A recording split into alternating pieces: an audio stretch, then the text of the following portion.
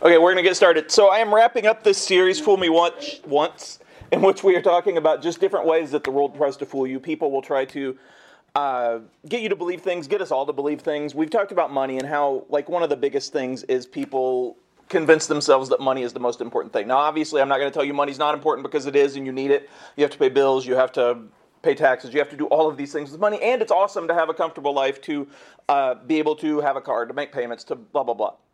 But when you make that your number one priority, everything else falls away. And so you lose friendships, you lose relationships, you lose studying sometimes, you can lose your faith, all of these things.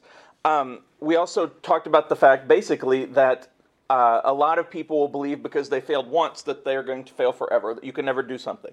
Now, obviously, I'm not going to tell you that if you have a dream, it's boom, going to come true. For example, if you want to be an NBA player or something, and you're like 6'2", you're probably not going to be, but there's a chance. But your dream could become something else. It could become something involved with that. It could become anything. There's a quote, and I forget who said it, but it's basically that success is on the same road as failure, just a little further down. The only real failure is when you give up, when you quit, when you stop trying. And that goes with faith, it goes with life, it goes with school, it goes with everything. It's okay to struggle, but you keep going, you keep trying, you get people to help you. We also talked about the fact that people believe not very much about you guys. We've talked a lot about, I say this a lot, how at your guys' age, half the people in your life are like, hey, you need to be more mature, you need to know this stuff, you need to have an opinion, you need to do this, you need to do that. And then the other half are like, hey, you're just a kid, you need to be quiet and stay in your role, stay in your lane. And that can be very confusing, and it can make you feel like you don't really belong anywhere. And then you see on movie and TV and all these different pop culture things where it's like, oh, teens all do this, and they all want this, and they all act like this. And so it can really try to put you in a box because that's what the world is comfortable with. People being in boxes, people all being the same. And that can even be true in churches sometimes. Churches are definitely not exempt from judgment. In fact, a lot of times they're the most judgy places. And so it can be very much about putting people in a box, trying to understand everything. And so all of this is leading to today, where we're talking about a story that happened. And I'm going to go through this story and then talk about just what is going on. Because one of the things that we kind of get involved with, and I'm super competitive. I love sports, I love competing, I love winning. All of these things matter to me. They always have mattered to me. I am very hard on myself if I lose. I hold myself to a high standard even though it's impossible to reach. It's just who I am and how my competitive works.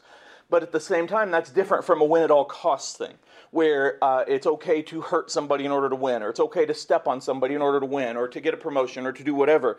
And so I want to talk about this story from way back in Genesis chapter 27.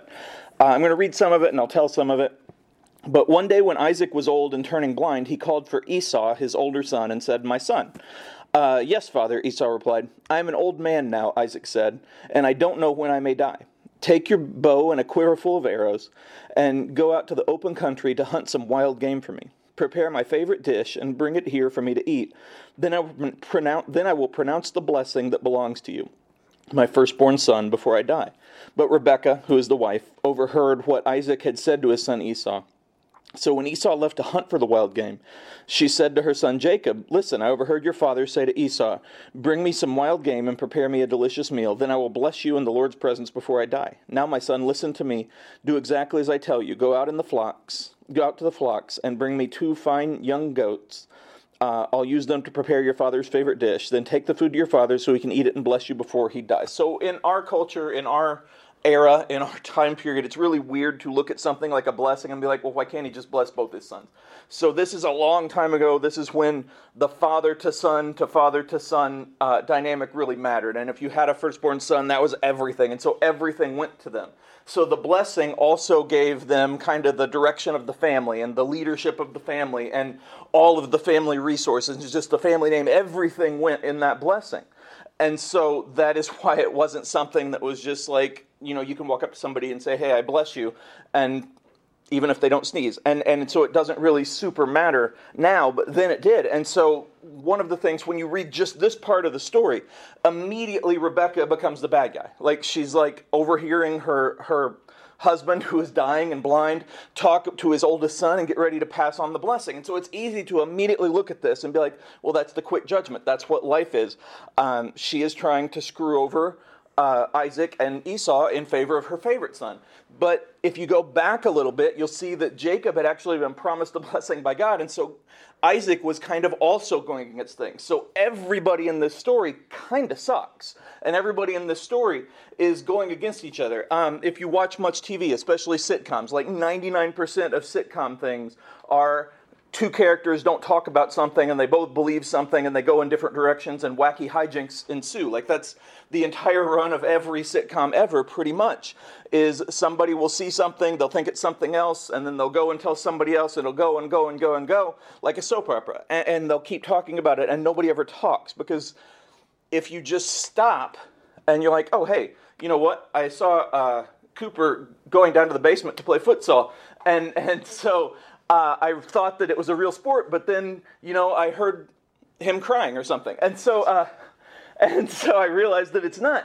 And then you don't tell anybody that, then everybody kind of makes their own assumptions and they move forward. But if you just have that conversation and you go to the person and say, hey, this is what I think. Is this true? And they're like, no. And you go like that. If Rebecca had just gone to her husband and like, hey, isn't the blessing supposed to go to Jacob? And if Esau had been like, man, but I want it, they could have worked out something. But instead, they all go behind each other's backs. And that's kind of the way that we're taught to be in life. It's like you go to get what you want. You do everything you can to get what you want. You do everything you can to win. And then you just eventually ask for forgiveness later. There's a saying that it's better to ask for forgiveness than permission. And, we kind of live that way sometimes. I'm going to go on a little bit more. But look, Jacob said to Rebekah, my brother Esau is a big hairy man, and my skin is smooth. What if my father touches me? He'll see that I'm trying to trick him, and then he'll curse me instead of blessing me. But his mother replied, then let the curse fall on me, my son. Just do what I tell you and go out to get the goats for me. So Jacob went out and got the young goats for his mother. Rebekah took them and prepared a delicious meal just the way Isaac liked it. Then she took Esau's favorite clothes, which were there in the house, and gave them to her younger son Jacob. She covered his arms and the smooth part of his neck with the skin of a young goat.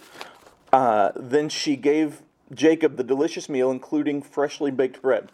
So Jacob took the food to his father. My father, he said. Yes, my son, Isaac said. Who are you, Esau or Jacob? Just exactly what you want to hear from a father. Jacob replied, it's Esau, your firstborn son. I've done as you told me. Here's the wild game. And so I'm going to cut here and just talk about it. So basically from there, Jacob says, hey, I'm Esau. And Isaac's like, this is kind of weird. Your voice sounds a little bit different. You're not quite this, but your arm is really heavy. And it's kind of weird that it's glued with goat blood stuff places, but still, it's kind of hairy. And so this must be right. Oh, this is exactly right. Here's the food. Wow, that was really fast. And Jacob has to now lie because his mom told him to do this. And so now he is part of the problem. And he is now, instead of saying, Dad, I thought I was supposed to get this blessing, and just talking to him, he's pretending to be somebody else. Because in life, sometimes we pretend to be somebody else in different groups. We can be someone different at home than we are at school, than we are at church, than we are at work. And that can get really confusing. And the more you do that, the more you kind of spread out who you are, the harder it is to keep all the stories together. And then, if you really mess up, or you really do the wrong thing, or you really get scared about something, then all of a sudden you're terrified in each realm. And so at church, you're afraid somebody from school is going to come and see you and be like, hey, what are you doing here? Why'd you do this? Etc. And then at school, you're afraid somebody from church, or at home, you're afraid somebody from work, etc. And we get all caught up in being who everybody wants us to be, that we constantly are defining ourselves by who everybody else wants us to be, or what they expect us to be. And sometimes that can even be where we're trying to do something good, or trying to be good. Like, say, for example, you are just doing your best in school, and you're working really hard. That's awesome. But you get so caught up in that you forget about everything else. Now, I'm not saying don't try in school, because you should. But it can be so hard to get caught up in something and you get lost, and then all of a sudden your parents are like, hey, you need to major in this, and so you go major in that. Or in sports, it's like, man, I'm giving my entire life to this one sport, and it's just not working, but I have to make my parents happy, to make the coach happy, to make somebody else happy. And again, it's good to do these things. It's good to do good in school. It's good to play sports, and it's good to be in band, and whatever else you do. But it's also about figuring out who you are. Now, that doesn't mean you quit everything and just go and sit in the corner playing video games, but It means that you're trying to figure out who you are and who you can be when you're trying to be like Jesus, when you're trying to do well, when you're trying to do good, when you're trying to help other people. And in this situation, again, everybody is kind of defining everybody else and then becoming somebody else to try to trick them. And it gets really confusing and really soap opera-y. And so we get to the part where Jacob has convinced Isaac, and so Isaac gives him the blessing, and he basically says, from the dew of heaven and the riches of earth, may God always give you abundant harvests of grain and bountiful new wine. May many nations become your servants, and may they bow down to you. May you be the master over your brothers, and may your mother's sons bow down to you. And all who curse you will be cursed, and all who bless you will be blessed. So again, to us, this is just words. This is like praying over somebody. But to them, this is legitimately him saying, this is my bond, this is my word, this is my vow, this is basically my will, and this is what's going to happen. And so it matters a lot. And then as soon as he finishes, Jacob goes off and he tells his mom, hey, we did it, and he probably, hopefully takes a bath. And he gets rid of the goat stuff, and who knows what happened from there. But Esau comes in and he's like, hey, I'm here, I brought your meal. And so Esau is just devastated because up until now, he's kind of been the only one that hasn't done anything. But then he gets so mad. He gets so mad that he goes off trying to kill Jacob. And so he's like, can't you just bless me? Can't you just bless me too? And his dad's like, I can't. I gave him the family name. I gave him the family business. I gave him everything. I can just give you this. And so it's kind of shady, but it's... Finally, his father Isaac said to him, you will live away from the richness of earth and away from the dew of the heaven above. You will live by your sword and you will serve your brother. But when you decide to break free, you will shake his yoke from your neck. So basically, his dad sets them against each other, and Esau is really mad. And so Jacob runs off, and he starts a new life, and he is constantly looking over his shoulder for his brother to kill him, and they have all of these dramatic problems, and it's not for years and years and years and decades that they finally work it out, and they lost so much time. They lost so much time together. And then as Jacob gets older and he has his own kids, they kind of trick each other and they send one of them into slavery. You've probably heard of Joseph. Yeah, the one from the Technicolor Dreamcoat, Joseph. And that's Jacob's son, this guy. That's his son. And so that's Isaac's grandson. And so you see how it goes on because they knew the story and they all think, hey, we can do what we want. And so that's what happens. When you're constantly pretending to be somebody in order to make other people happy, you're always changing. And so you're never really knowing who you are. And then in a new situation, you realize that they're doing that same thing, and so it's hard to know who to trust because you can't trust yourself. And it's so confusing, and it's so hard. And the world makes it so hard. And when I say the world, I don't mean like all the non-church thing. I mean everybody in the world makes it hard because we all want things a certain way. And most of the time we go through life thinking of ourselves as the main character. Not me, because of tremendous depression and anxiety. I think of myself as not much at all, but a lot of us think of ourselves as the main character. And it's like, well, when I walk out of this room, nobody else really matters. Now, we don't actually think that, but we kind of feel that way in the way that we do things, in the way that we say things, in the excuses that we make, sometimes in the lies that we tell. And it can get so hard because then we see everybody else doing it. And so it feels like, well, you know what, at least I'm not as bad as that. And we start comparing. But then we start comparing ourselves to someone who's doing better. And it's like, man. And so we feel bad about ourselves. And it's all so hard. And so the point of this story, the point of this message, the point of this series is the only people that can really determine who you are you. Now, I'm going to say, and I'm going to believe, that if you follow Jesus, like that's the best way to be, because that is the only person that will not change. For example, if you define yourself by being an athlete, that's awesome. But eventually you're not going to be an athlete anymore. Maybe you'll make it to college and you'll play. Maybe you'll even make it to the pros and you'll play. But eventually you're going to retire. One of the things you'll see if you pay attention to pro sports, like Brady, who recently retired, he unretired and retired, and then now he's retired again. He was, I believe, 45 when he retired. And in sports years, that's really old. And so people are like, oh, it's about time. But in real life, he's still got like 45 years of life left, not doing the thing that he loved the most. And so again, if you define yourself by being an athlete, eventually at like age 45 or so, you're not going to do that anymore. And so you have to figure out who it is. If you define yourself by being in a relationship and then you break up, because all relationships end one of two ways. You either break up or you get married. Like that's it. There's no third magic option. And so if you define yourself by that relationship, if they move away or you get in a fight or you break up, then who are you? And it can be so hard. If you define yourself by being a student, again, that's awesome. And you get good grades, great.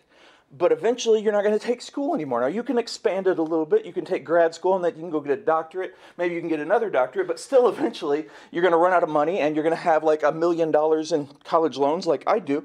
And you're going to just be kind of stuck and you have to define yourself. If you define yourself by your career, if you define yourself as a parent, if you define yourself as a child, as a friend, of whatever, none of these things are bad.